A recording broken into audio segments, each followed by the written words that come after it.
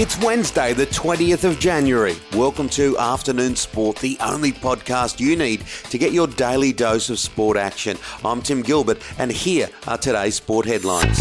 Australia's greatest ever bowler, Shane Warne, has called for heads to roll after the cricket world was left stunned by India's 2-1 series win at the Gabba. Warne has been critical of many of the Aussies, including spinner Nathan Lyon and his tactics on the final day. In so many ways, Test cricket has changed forever. India winning the series has many of the experts pointing to the positive effect of 2020 on Test cricket. In the past, it's always been the other way around. As over 1 billion people celebrate in the subcontinent, former Test cricketer Stuart Clark has told the ABC players and teams now always believe they can chase down a target. What a win it was. It goes as far as the fence. India, incredible. Rishabh Pant is the star. India win the Test.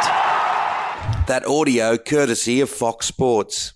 Set 328 to win, the Indians just stuck at it with half centuries to Gill, Pujara and the electrifying Rishabh Pant. Meanwhile, the Australian captain has been criticised for a poor series. Former Australian captain Mark Taylor has told Channel 9's Wide World of Sports Payne should have looked for less conventional ways to grab a wicket through Marnus Labuschagne, while Cameron Green only bowled just 3 overs. Others have gone further, saying Tim Payne's time is up as captain, but the man himself is looking forward, confident in his position as skipper. Came here today, like I said, to try and win a Test match. Still looking forward to going to South Africa, a big series there. We've got had a goal to make this Test Championship final. I think that's still achievable. So that's a big focus for us and for me in this group. A nice touch after the Test. Indian captain Ajinkya Rahane giving Australian Nathan Lyon a jersey signed by the entire Indian team in honour of his 100th Test match. Meantime, our own Shane Lee has told Afternoon Sport Rahane is better suited to the job as captain of India than Virat Kohli. Kohli is one of the greatest batsmen of all time. He'll go down probably as the best Indian batsman of all time. But I just see a real relaxed Indian team under Rahane. If I was an Indian selector, and I'm not, but if I was, I would have Rahane captain the team and let Kohli go and do all his batting. And I think the team would function a lot better. The Perth Scorchers have beaten the Brisbane Heat in their clash at Marvel Stadium on the back of a starring display from Colin Munro, who blasted 82 off 54 balls.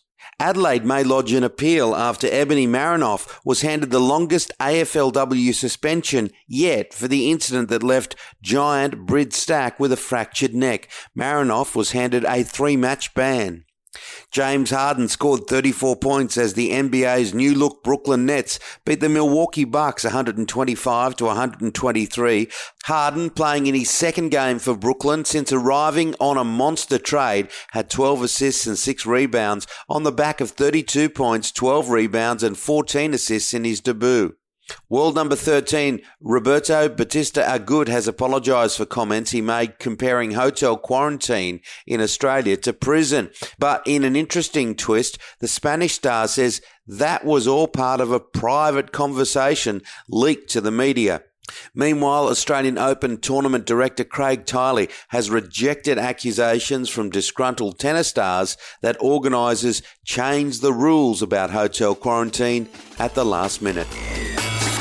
That's it for the Afternoon Sport headlines. Make sure to join us for our deep dive show released at 2 p.m. every Monday to Friday, where I'm joined by my co-host and former Australian cricketer, Shane Lee.